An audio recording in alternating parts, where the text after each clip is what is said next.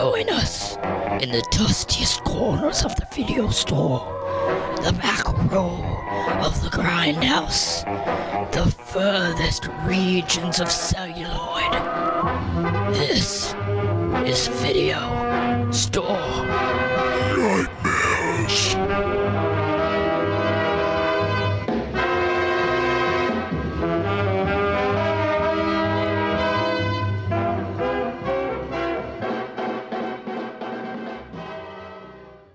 Hello and welcome back to Video Store Nightmares, the podcast where we discuss the strange, the bizarre, and the monstrous films of the VHS era. Tonight, we're going back to Italy, and more specifically, the films of Joe D'Amato, and talking about 1981's Absurd, also known as Monster Hunter. My name is Luke, and I'm joined by Leland. Listeners, as of this broadcast, you can watch 1981's Absurd on YouTube and Tubi and probably a lot of other places. This is an easy one to get a hold of. It's amazing because I remember when I first saw this movie, I got it from a video store. It was probably like early 2000s. And at that time, the Wizard VHS tape, which was the only US release, was going for about $150 to $200. And that was one of the higher priced tapes back then. Now I know people spend fucking $5,000 on tape, but back then they didn't. Now this movie's so available, which is cool because I think people should be able to see the movie. But I do remember when it was really obscure. But this is, some people consider this a sequel to Anthropophagus. Do you remember Anthropophagus well enough to comment on that? No, in fact, I struggled to think if I had ever seen it. I know I've seen the box. I know I've heard lots of people talk about it. I don't think I've actually seen it. Well, there are some similarities. Like Anthropophagus is about a group of people who go to this abandoned Greek island, and there's this mutilated cannibal roaming around the island, killing and eating anyone that he encounters. And he is played by George Eastman, who also plays the villain in Absurd. But the two characters don't look the same. In Anthropophagus, he's got like this mutilated, burned up face, and he's more like animalistic, I guess. And plus he dies at the end of that movie. So, but in this movie, in Absurd, he's still from Greece, which is odd. So I don't know. There's this weird like spiritual connection between the films, but they're not actually connected. Did he also write the screenplay for Anthropophagus? George Eastman did. Yeah. So maybe he just wanted to do a spiritual successor. I mean, I think that this is an aside. Anthropophagus was on Joe Bob Briggs a couple weeks ago, and he described the incidents by which George Eastman came to write the script more specifically than I'd heard before. And it sounded like basically Joe D'Amato had this script that he wanted George Eastman to be in, and George Eastman said, okay, but your script it sucks, like it needs to be rewritten. And so Joe D'Amato let him rewrite it. And then Monster Hunter or Absurd was more a case of Eastman wrote something on his own and brought it to Joe D'Amato. But maybe he was like, I really enjoyed playing that cannibal maniac who slaughtered indiscriminately. Like, let me write another story like that. So where did his career go from here? He was in tons and tons of movies. I mean, he didn't. I don't think he wrote a lot of films, but we should start by saying his real name is not George Eastman. He was actually in my Wizard video. He's credited as John Cart. We know him as George Eastman. His birth name is Luigi Montefiore, and he's about 6'7", and he's the perfect person to play an intimidating, monstrous role like this. Like, So he was cast in a lot. He was often cast as the bad guy or like the heavy in Western films, for example. Anyway, what do you think of him? So sometimes in film, it's kind of hard to get the right perspective on heights because naturally a lot of actors are tall because it's easier to get them on film and in shot. But even when you have an entire cast full of normal heighted actors, this guy still towers above all of them. And it's not just platform trick shots with cameras, because this guy is in full frame walking down hallways. Yeah, he looks incredibly imposing. There's a scene at the end where he's holding some other guy up by his neck, and in that scene, it legitimately looks like he's double the height of the other guy. Like, imagine tall man, but actually tall. Right. No tricks, no like suit 2 sizes too small. Do you remember what is that? I think you watched it with me. There's an Italian caveman movie where George Eastman is the main character. And it's just cavemen who are like fighting over the discovery of iron or something. Does this ring a bell? Oh God. All right. So we got an Italian caveman film, and we're talking about like this is in the BC, right? Very, very, very BC. Yeah. Let me grab my VHS. I have to see what it's called. I damn well know I've seen this, but yeah, it's called Iron Master. Yeah, okay. I remember watching it, but I could not tell you what happened, in what order, and if anyone actually came home with iron. Because all of those prehistory cavemen film play out the same way. There's like no dialogue, it's just grunting. They fight against animals, dinosaurs if it's a cool film, and that's it. I guess there's like some sort of message of the human spirit at the end. Oh, well, this one is directed by Umberto Lenzi, and it stars George Eastman. And my point in bringing it up was I think that's the first movie I ever saw George Eastman in. So I always think of him as like a barbaric caveman, but he just has the perfect look. He wrote the screenplay for a lot of cool movies, actually, a lot of Joe D'Amato's films. The Great Alligator, Porno Holocaust, 2020 Texas Gladiator. Oh, wait. All right, here's the one I need to see. He wrote a movie called Dog Lay Afternoon. And the summary is Janine is a girl who has been traumatized since childhood after having inadvertently seen her mother mate with the family's Doberman dog. Someone wrote a screenplay about that. And then it took a completely different person to greenlight that and present it to a producer who then decided this was a great idea. I may be watching that one tonight. We'll see. But anyway, yeah, he acted in 60 movies. It looks like in many of them he is a barbarian, a caveman, or a cannibal. Not even Ron Perlman has probably been cast in that many roles, and I would say he probably fits visually more that archetype. Yeah. But regardless, I think George Eastman's great. I think he's great in this movie. I think, like just imagine if Michael Myers was not wearing a mask and made these vicious, evil, barbaric facial expressions. And that's this role. So do we want to just get into it now, how this is basically a Halloween ripoff?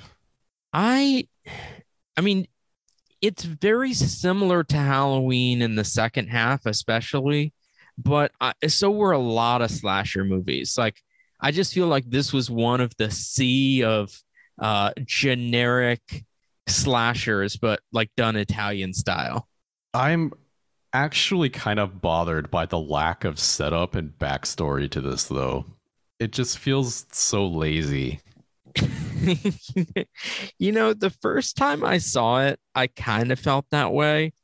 Because when this movie starts, you're just kind of dropped into it. And it starts with George Eastman is running through the woods and he's being chased by a priest, and you don't know what the hell's going on, and you don't find out what's going on for like 30 more minutes when you get your exposition. And now, upon repeat viewings, I kind of like it. It kind of gives the movie this weird dreamlike logic to me.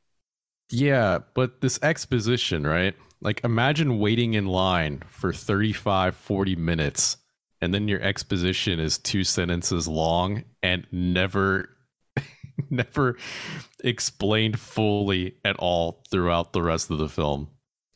Hey, when they started trying to explain Michael Myers, that's when the Halloween franchise went off the rails. So I'm totally happy with it being inexplicable. Like, all right, this guy's an eternally rejuvenating monster man who somehow harnesses energy from the people he kills, like, and it goes more insane with each death. All right, I'm there. Like, I can work with that. I don't think this guy actually gets more insane with each death. I think he's just permanently deranged. Yeah, there's a moment where I can't remember if it's the priest or the doctor who says that the process of restoring or replacing his cells has driven him insane. Oh, you meant his own death makes him Yeah. more insane. Oh, yeah. Okay. Yeah. Yeah. So that made me think, like, okay, sense. so every time this guy gets shot or chopped or whatever, when he regenerates, he gets crazier. Yeah. Okay. That's how I interpreted it. Anyway, let's talk about a few more technical things and then we'll play the trailer. I think I said last week that Goblin did the music, which was incorrect. Goblin did not do this score. This score was done by Carlo Maria Cordillo. He did the scores for a lot of Bruno Mattei films. And we saw a Bruno Mattei film earlier in the podcast, which was Night Killer.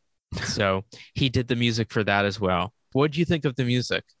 Okay, so Goblin did not do the music, but it's pretty Goblinesque. It is. Yeah, you can see why I recalled it being Goblin.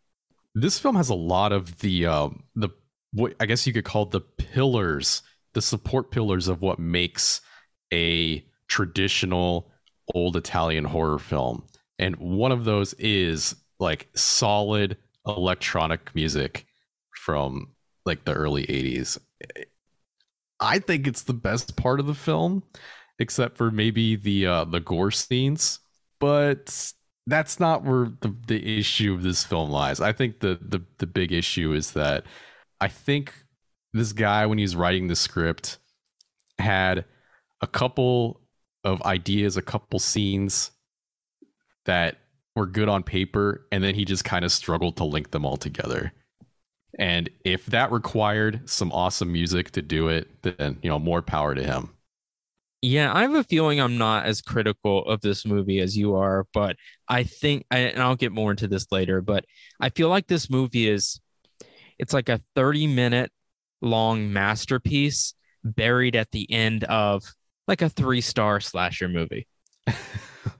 That's kind of how I feel about it. So like, I like the whole movie, but you're really in it for the last half hour, which I just think is phenomenal, but we'll get there.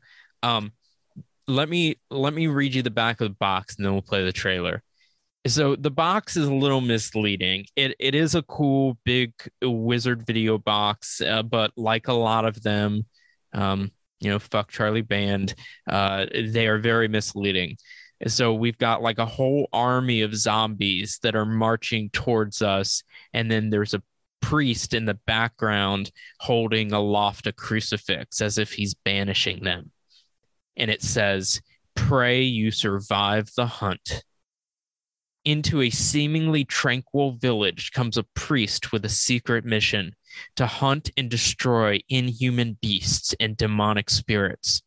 The priest finds more than he bargained for, a witch who cruelly blinds her victims, a sinister fog of doom, mutated creatures bent on revenge. The priest's monster hunt leads him to the dreaded villa of Dr. Kramer, hidden deep in the shrouded forest where no villager dares to go. And here lurks an unspeakable trap, a web of supernatural terror that crushes the souls of its victims. The fuck is half that box from?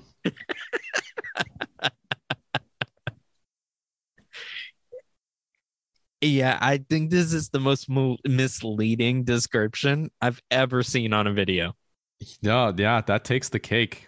We've we've done a lot of these at this point, and that's definitely the worst box. I mean, if you have not seen this movie, all right, the pictures on the back of the box are from the movie, and the first sentence describes the movie, and then nothing else. None of that other stuff is in here. Is the doctor's name even Dr. Kramer? I don't think so. I don't know. Let's listen to the trailer and see if it's any more accurate. Well, speaking of the music, this trailer is essentially a 2-minute demo tape of what you can expect. If I'm totally down for that.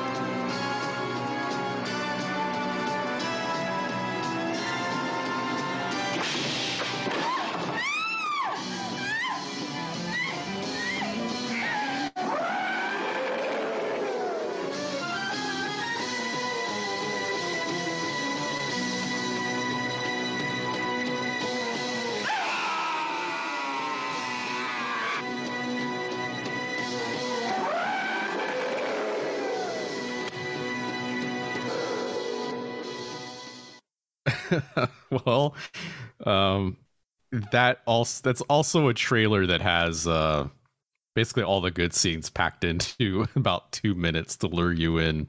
Oh, as they did, as you do when you're trying to sell a horror movie. But all right, so let's do a very brief synopsis here. We already said we've got George Eastman, deranged killer who rejuvenates his cells, comes to this town, and there's a family with a little boy, an older daughter who is confined to a bed because she has some sort of spinal cord issue, and their parents who are outside of the house for most of the movie. And ultimately, George Eastman makes his way to this house to terrorize them while he is sought by a priest and the sheriff, a la Halloween. So this was not sufficient enough of a plot for you? No, maybe I'm too high maintenance nowadays, but this did not cut it. Well, all right. So the overall story is, yeah, I guess is kind of lazy, like Halloween template. Um, but there are some scenes that I was surprised at how smartly they were written. So, for example, when the police have the priest in the police station and they're like, you need to tell us everything that's going on because at this point, George Eastman has just killed somebody else. And he says, I'll tell you, but I want the doctor who examined his body in the room because otherwise you won't believe me. And I was like, that's really smart. That's something that you wouldn't ordinarily hear a horror movie character say. True, although I definitely don't think a real American police department would go out of its way to actually bring the doctor in to actually do that. And then they would just let the suspect rot in jail. Well, remember that this is the same police department that, upon believing the priest, gives him a gun and a car. Right. So I think we've basically just covered the entire plot. So we can just start attacking the presentation of the story. So one thing I really want to talk about is that this is a full Italian produced made film that takes place in America. But it's kind of like these people are making a film in America but have never been here. That was usually the case. I mean, some of them did not speak English. This one is really blatant, though. Like, I don't get hung up on that because I just don't. I have no expectation that the movie be believable. It's just like, I'm not going to pretend this is the real world. No, enter your fantasy world. Tell me a story here. Like, I'll play by your rules, you know? No, but I feel like there are more liberties taken than usual across this entire screenplay, and that's not necessarily a complaint. I don't really care, but I think it's fascinating to see, like, first of all, how the medical system, like the hospital, just takes this bum off the street and actually just completely repairs him with absolutely no proof of insurance on him, like, at all. Hey, welcome to the European fantasy view of America. And I am pretty sure they think that all American law enforcement are chain smokers. Well, they might have been at this time. There's smoking in front of children, in hospitals. In 1981? That was, yeah, it was definitely like that in 1981. Yeah, no, but that's not so much a critique on like the whole like American image. That's just in general. I don't know. That's just bringing that one up while I'm thinking about it. But I think the bigger one is what's really strange is that like nobody has a car except for law enforcement and the doctor. Everyone else has to walk around at night. Where do you think this takes place? This was definitely filmed in Italy somewhere because... No, I mean, where is it supposed to take place? Oh, I have somewhere in America, but I don't know if it's ever really elaborated. I'm not even sure.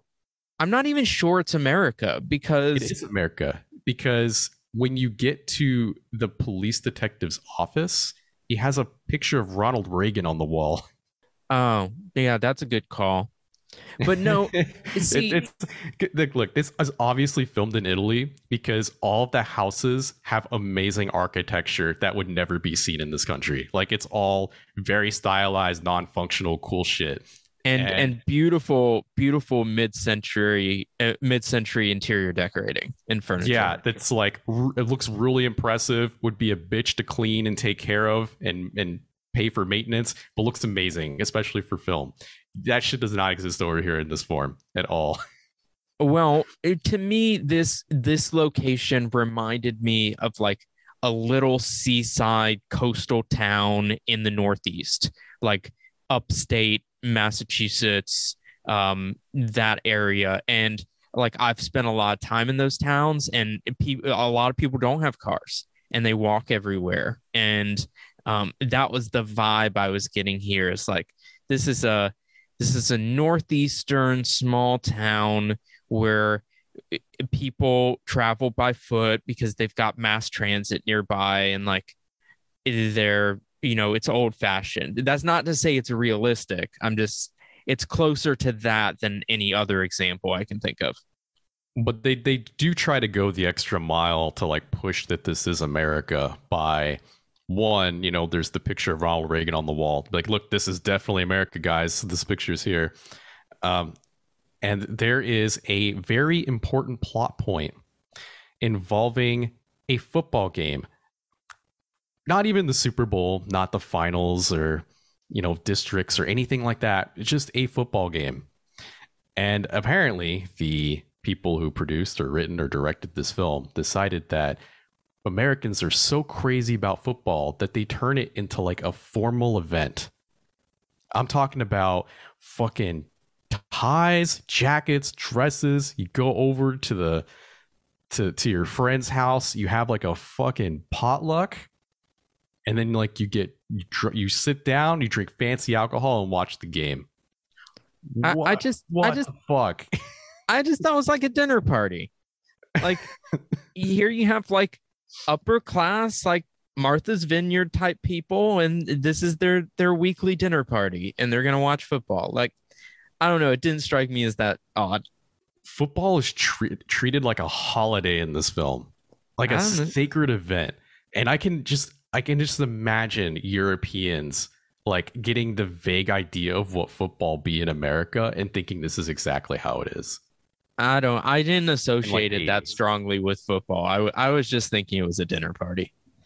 No, because the entire city shuts down because of this football game. Like, the law enforcement character in this movie is not even someone that's high ranking. He's just like a detective. And at one point, someone says like, yo, shouldn't we tell the chief about this? And he's like, no, the chief is watching the football game. We cannot interrupt them at all.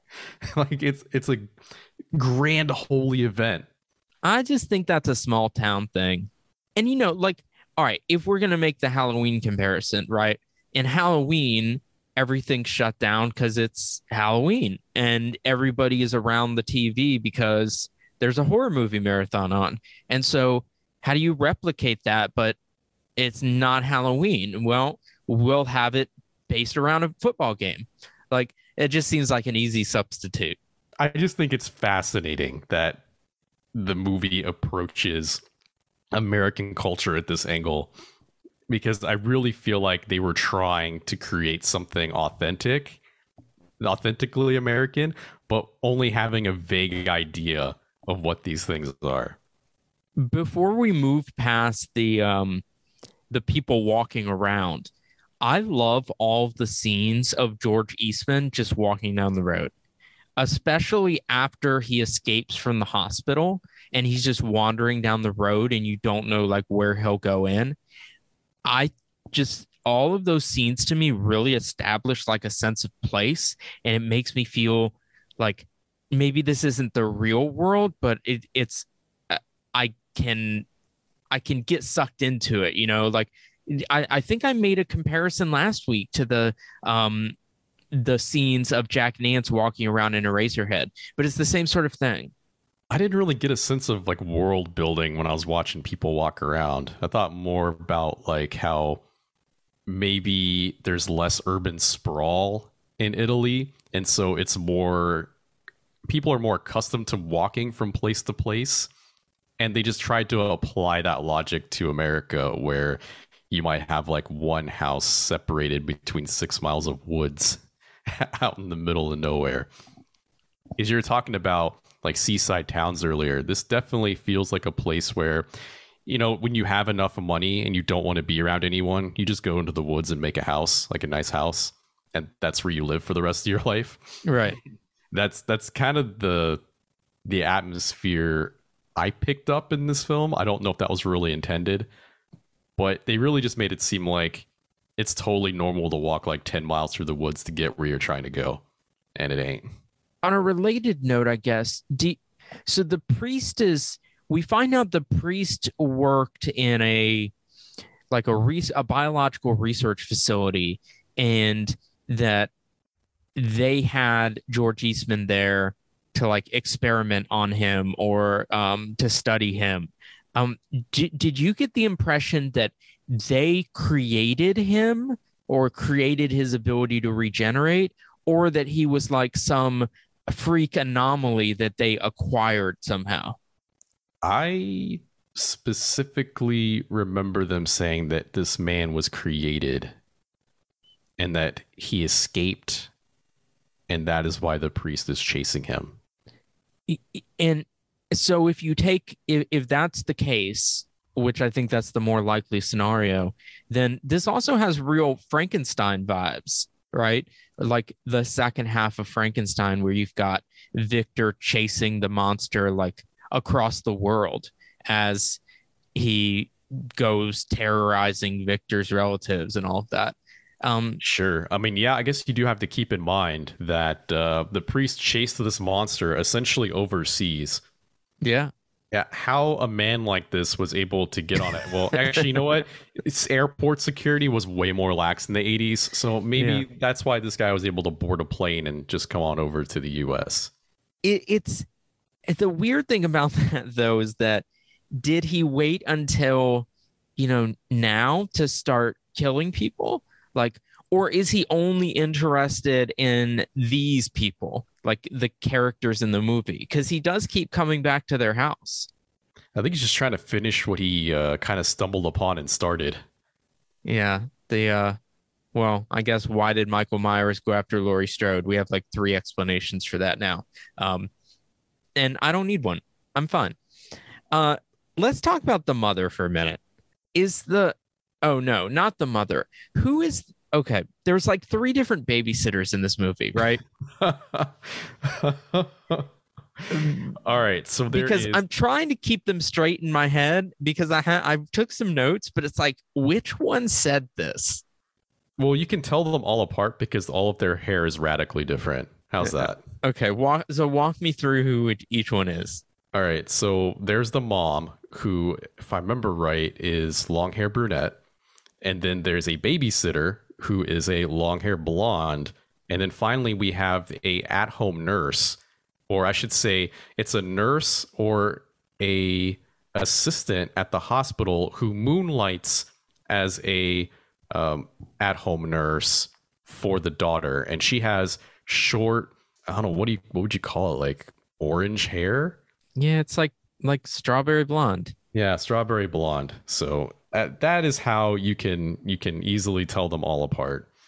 Well, all of them treat the daughter and the son in such like patronizing ways that it was mean-spirited, but I got a kick out of it. Like in the first scene, I think it's the mom, but she's talking to the daughter who's confined to the bed, and she's doing like those concentric circles where you have the protractor and you draw a circle around and like do different shapes. And the mom is like, are these more of your silly designs? Like, she can't believe her daughter's wasting time on this as opposed to all the other things she could do in bed. Like, specifically the mom was like, why are you doing this when you could be watching TV? Right. But then there's a later scene. It's the babysitter. She's talking to the son because he's asking about the boogeyman. Like, is the boogeyman real, and what will he do to you? And she tells him that if he doesn't go to bed, the boogeyman will eat him. And then she says, do you know what it feels like to get eaten? And it's so intense for like this little kid. That was how they did parenting back then. It was all trauma. Everything was built on trauma, real or perceived. Yeah. I mean, I guess I grew up in that era as well, but with today's sensibilities, I was like, Jesus. Man, I have a feeling that it used to be even worse, and like I guess it probably would have gotten progressively better over time. But like imagine some like shepherd teaching his children like the alphabet, and he's just like, if you don't remember the letter D, the wolves will come eat you. Yeah, in the next scene, the sister is talking to the brother alone, and she's like, you've got to stop making up stories. I'm not going to love you anymore if you keep playing pranks. Like, So harsh. Oh, yeah. Eat your spaghetti, you'll die alone. Oh, All right, so I think we've covered the characters. Let's talk about some of the death scenes because the death scenes are pretty infamous and I think pretty well done. Which ones stand out to you?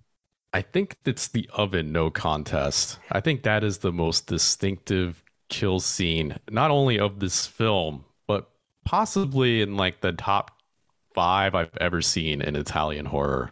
Yeah, so to put this in context, like earlier I was saying, the last 30 minutes of this movie are is so intense. Basically, you've got the girl who's confined to the bed. She's home with her little brother and with the nurse.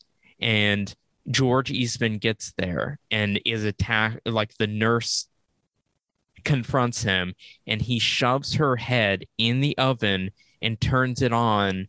And this is like a 5 minute scene. I don't know where her face just gradually heats up. I really just expected him to shove her into the oven and then her head would comically burst into flames and that would be the death. Yeah, because that's what happens in most American B horror films. Yeah. But no. That is not what happens here. That this is a slow roast. Yeah, remember how realistic the bodies were in Beyond the Darkness? Like Joe D'Amato knows how to do his shit. And he really makes us watch this girl suffer and it's super intense. So yeah, I agree. That's the most intense and memorable, I think, scene in the movie. But the one that gets talked a lot about is the buzz saw through the head. So I don't even remember who that is that George Eastman is attacking, but he's putting someone's head through a saw. See, that's what I'm talking about. This movie is about like 3 or 4 murder set pieces, and then everything else just like hastily cobbled together. Yeah, I'm okay with that. And like the Goblinesque music is the glue that holds it in place. Yeah. No, I take your point. I'm just that a lot rides on that last 30 minutes for me. Like there's this just building intensity that it just builds and builds and builds during that scene. That scene, those last 30 minutes are just as effective to me as like Halloween. Whereas in Halloween, you have that consistency throughout the whole movie. And this one, you have it confined to that spot. But it's so well done with George Eastman basically attacking these people in the house. And then the last scene is crazy good. You've got the little boy is out on the porch and the police are there and the parents have just gotten there and they're all freaking out and they don't know what to do or what's going on. And the daughter, who has been confined to the bed the whole time, bursts through the front door and like soaked in blood, looking really badass. And then she tells her brother, "You don't have to be afraid anymore." And she holds up George Eastman's severed head. This is a super badass ending. Like, what did you think of this whole period of the film? It is a little refreshing to see like a happy ending at the end of one of these films, because normally everybody dies, nobody makes it out intact. She does it. She overcomes her disability or illness or whatever the fuck is wrong with her, murders as a superhuman psychopath, and like saves her family. Well, what's left of it. Like, the ending is really badass, but at the same time, I think there is a darkness here that you don't often see in American movies, at least. Maybe I'm reading too much into it, but when I look at her at the end, I'm not like, oh yeah, this is a super cool hero. I'm thinking, wow, this girl is going to be damaged for life. Like, she has just been through a horrifying trauma that culminated in her severing the head of a grown-ass man and hoisting it aloft for her little brother to see. Like, this is going to be a damaging experience. Did you get that at all? Oh, for sure. But not just for her, but for the little brother.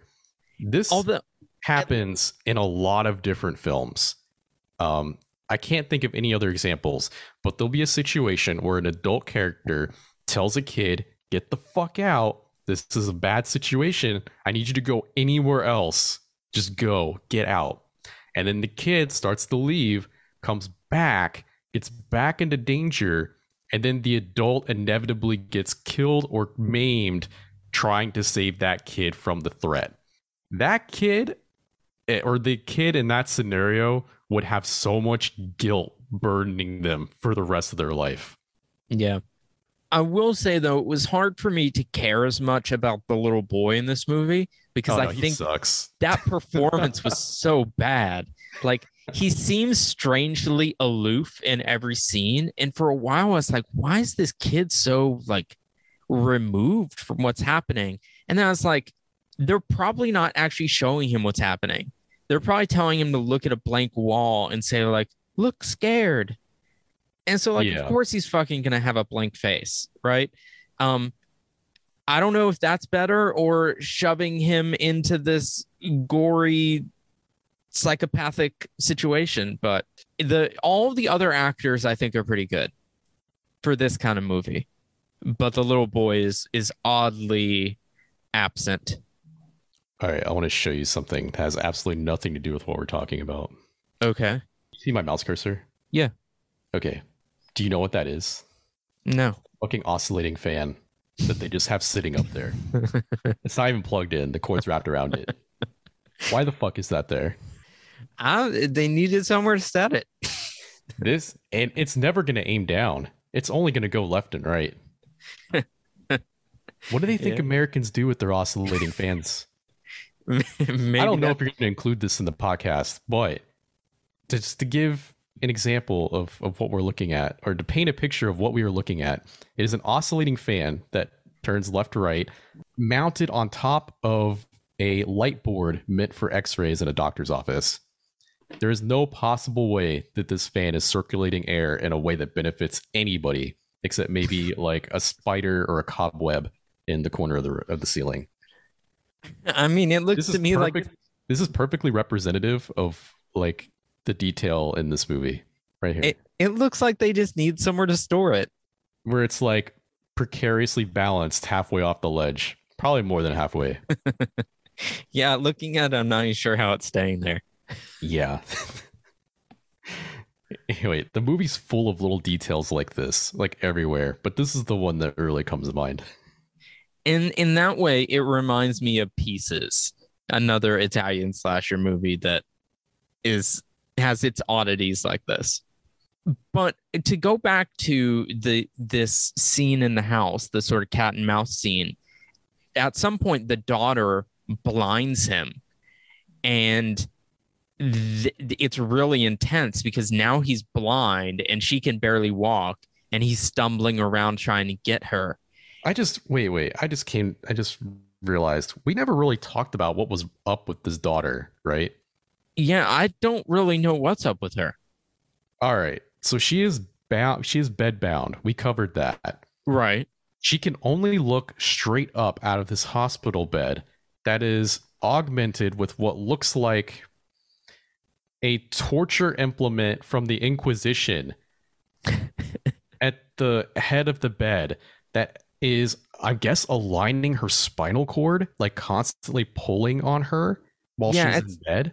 At some point, the nurse says something about she has to stay there so that her spinal cord can correct. Yeah. Maybe this is a jab at like U.S. healthcare, but I don't think this is a thing. This is definitely not a thing now. But right. I don't think it was a thing then either. I mean, I think they like to think like George Eastman for a moment. I need to write a movie where I have the suspense of someone being bedbound for 90% of the movie, but she's still able to get up and be badass in the last 10 minutes. It feels kind of artificial. So I assumed that she was cured by the time that she got out of bed. coincidentally, or maybe her adrenaline is pumping so hard that like as soon as the credits start rolling, she just clumps to the ground like dead weight. Like what I was thinking, and I don't know if this is right, this is just what I was thinking. What I was thinking is that she's not actually in pain or anything, that this is like a corrective thing or a preventative thing. Like if we don't fix your spinal cord, you're going to be paralyzed when you're old, or you're going to have horrible arthritis or something. So when she's moving around at the end, it's not that she's really overcoming anything. She might be dealing more damage to her spine in the long term, but she's just interrupting her treatment. Like, does that make sense? Yeah. I thought the plot was gonna veer into this to the end where like some of the regenerative properties of like Psycho Man's blood was gonna like get into her system and like cure her. And then there would be like the ominous before credits scene where like you start to see her becoming maybe a little unhinged. And then that's when the movie would end. That would have been cool. I would have liked that. I thought that's where they were going, but you know, whatever. I hadn't thought of that. I don't write screenplays. Whatever. Yeah, I would be totally down for that. Maybe we should write a screenplay. Maybe that should be the second iteration of Video Store Nightmares. Yeah, bring back Absurd 2022. Well, so she blinds him, and I thought this was like genius. Oh, with the compass. She blinds him with the compass. Yeah. I think this is genius for a few reasons. One, they act as if it heightens all his other senses. So like at one point, she puts on loud music so he won't be able to hear where she is. I was like, that's really smart. And then I was also thinking, if she was going to damage him in some way, they had to do something where he wouldn't just regenerate. So taking his eyes, I don't know if you can regenerate your eyes or not, but I buy that there's a little more damage there. And so I just thought, like, you know, as lazily written as this movie is, there are moments where I think, wow, that's actually pretty smart. Well, I don't think this guy's regenerative power is really limited except for no head trauma. As long as he's not hitting, what did they call it? Nobody ever says shoot him in the head or chop his head off. They say something very specific. It's something like the brain is the weakness. I totally forgot how his revealing as a priest when they like opened the collar of his like trench coat was supposed to be a big reveal, and I'm like, I just assumed this guy was a priest from the moment we saw him. I think we see his white collar earlier, but the police don't. Oh, okay. But yeah, that scene was very odd. Because I didn't realize that they didn't already know he was a priest. While we're on this character, we didn't really talk about it, but there's a lot of scenes where he's running, like he's doing cardio. Yeah. And you can tell he did no training at all for this film. It's like you just asked some like dude in his 40s to get up and do some jogging. And he like kind of starts to get there. And then he's like, God, I'm 40. And just like slows down. Yeah. I mean, if you had just followed this, you know, mutant monster man across the world from Greece to get to, you know, California or wherever this is, and all you had to eat was whatever you could like quickly grab while the monster is eating people, like you would be more attuned to the natural exertion necessary than this guy is. I buy that. We're looking way too much in the script, which I still appreciate. I don't think this guy's actually been eating anyone. He's just a murderer, right? He's not cannibalizing anyone. Yeah, I guess you're right. Yeah. I mean, maybe they should have put that in. I was just conflating it with Anthropophagus. And like every other movie this guy has done, apparently. Yeah. He's in one that's literally called Cannibal Man. Wow, they really brainstormed that title, huh? Yeah. Well, he might have written it. I don't know. That's like the worst Mega Man boss. All right. Anything else you want to talk about before we get to final thoughts? Okay, so there's a lot of horror films. Well, let me rephrase this. If you've ever taken a film class, right, there's usually some discussion on horror films that talks about the victims and how a properly balanced screenplay will frame some sort of justification for the victims' fates. So you have promiscuous teenagers, right? So they're an affront to like God's glory by violating abstinence. So they get viciously stabbed with butcher knives by Jason in summer camp or whatever. So whenever I see a horror movie, I try to think of like, is someone actually trying to justify these deaths in the screenplay? By the way, I think that theory is like fucking bogus. I think people just write fucking movies where people get mutilated and murdered for whatever reason. I don't think there needs to be a justification. But when we go to the football game, right, or the dinner party, there is, they bring out, the wives bring out the food dutifully from the kitchen, right, while the men drink and watch football. And one of the women puts out a bowl of plain dry spaghetti, and everybody just kind of takes tongs and takes some dry plain spaghetti out of a bowl and serves themselves, and they just eat it like that. The Italian way. That is justification for getting killed by a nomadic regenerative psycho man. Oh, speaking of justifications for actions, there's one other part we didn't talk about that I wanted to, and that's the father character. No, guilty because he hit George Eastman on the road.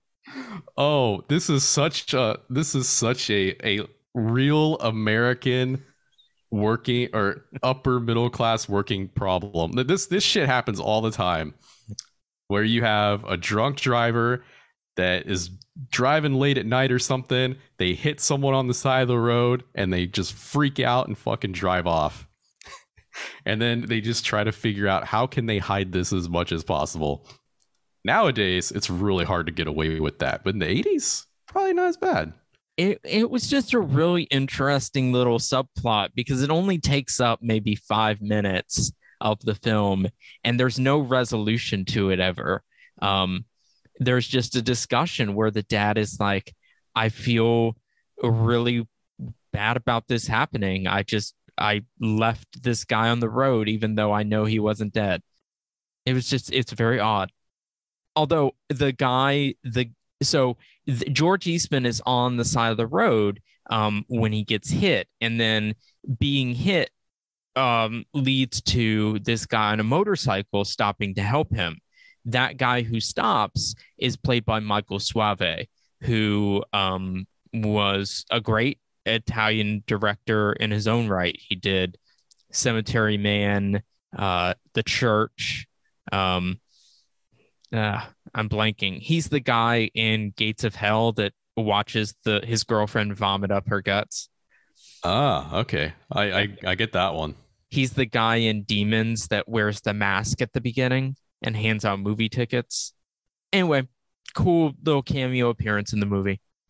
All right, why don't you give your final thoughts and a rating out of 4?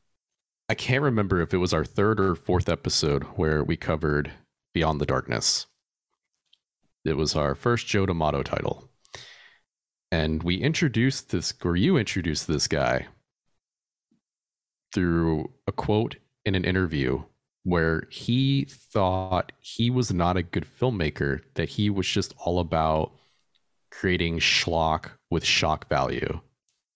And we didn't really understand what he was getting at, because Beyond the Darkness, although had a lot of depravity in it, was, whether by design or accident, an actually balanced film, a good entry into Italian horror. I can totally see where he's coming from now with this film.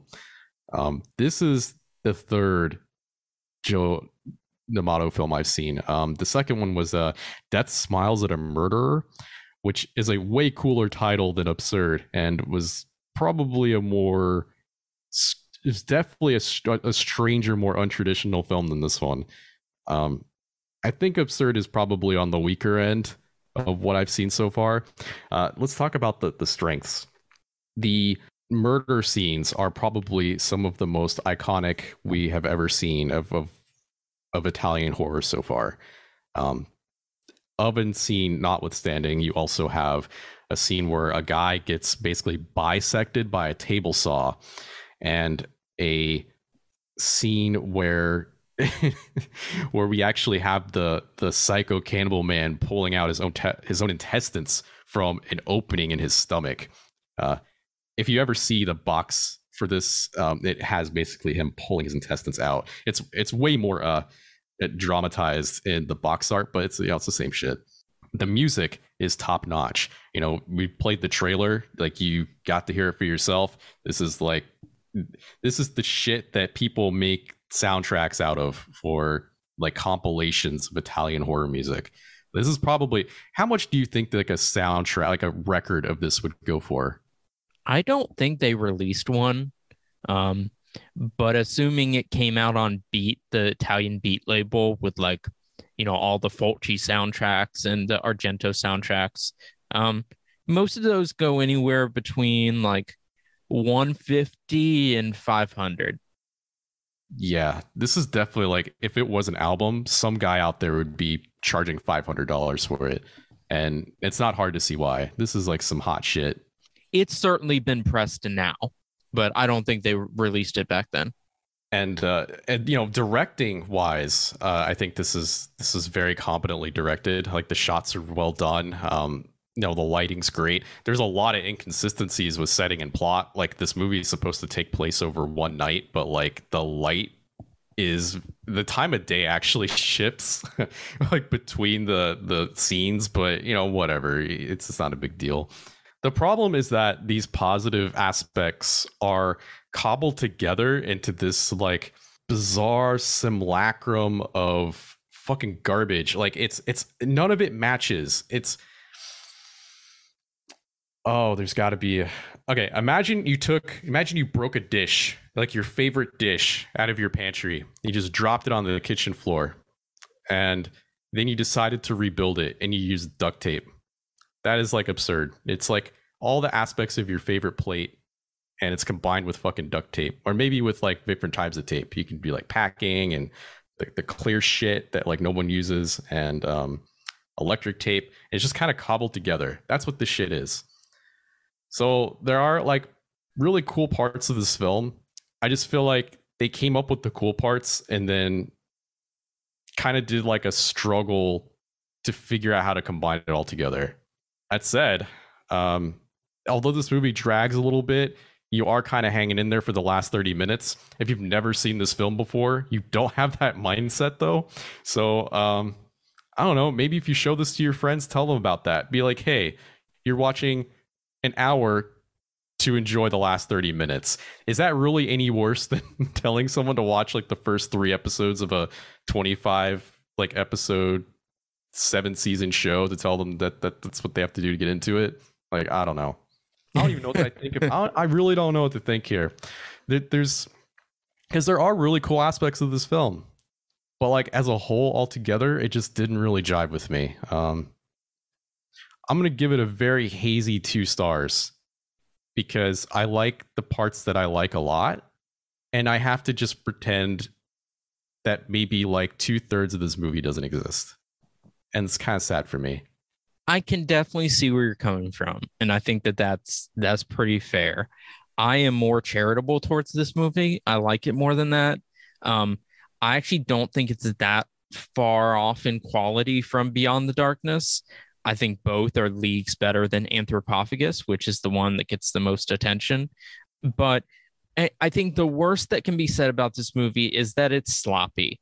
It's obviously not written by somebody who's like a talented, experienced screenwriter, but there are great moments in it where I think it's being really smart and smarter than most slasher movies. Same with Joe D'Amato. Like, his directing is haphazard. It's wavers in quality throughout the film, but when it's good, it's good. And he is a master at combining like violence with poetry, with music, and just assaulting your senses with it. And I think that the last 30 minutes of this movie are a masterpiece. Like, yeah, it's kind of Halloween derivative. It follows a slasher formula, but it's got that odd Italian sheen on it. It's got the overpowering progressive rock music. It's got the moments of oddity and surrealism. It seems to exist outside of time and place, even though, as we talked about in the episode, it's likely just an attempt to be in America, even though they're filming in Italy and like don't know how Americans actually live. But it doesn't bother me. It creates like an alternative reality almost. I think the worst thing about this movie is the pacing. I think that it starts off pretty strong, like I'm pretty interested in a B movie way. Then there's a good 30 minutes where it really drags and I have trouble following which character is which. And like, is this the babysitter or the nurse or the mother? And where is the little boy right now? And like, a lot of that I feel like is clumsy. But then the last 30 minutes are a masterpiece. I think among the most effective horror films ever. So if I'm weighing like a 2-star movie against a 5-star movie, I guess I'm gonna go in the middle and give it 3 stars. We did not mention this at all, but there are a lot of shots where we get to see what's on television, and the entire football game is in slow motion. Is that? I didn't even notice that. Yeah, they actually show a real football game, like obviously archival footage, but it's slowed down. Like the whole football game is one slow-mo replay. No, I did not notice that. Maybe because I was watching on VHS and it was grainy, but don't know.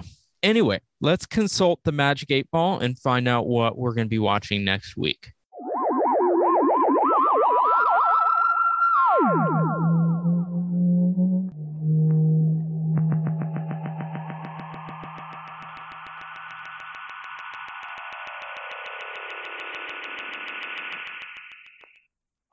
All right, next week, I'm actually really excited for Leland to watch this because I just saw it recently and I was like, nobody I know has seen this movie. I need to talk about it.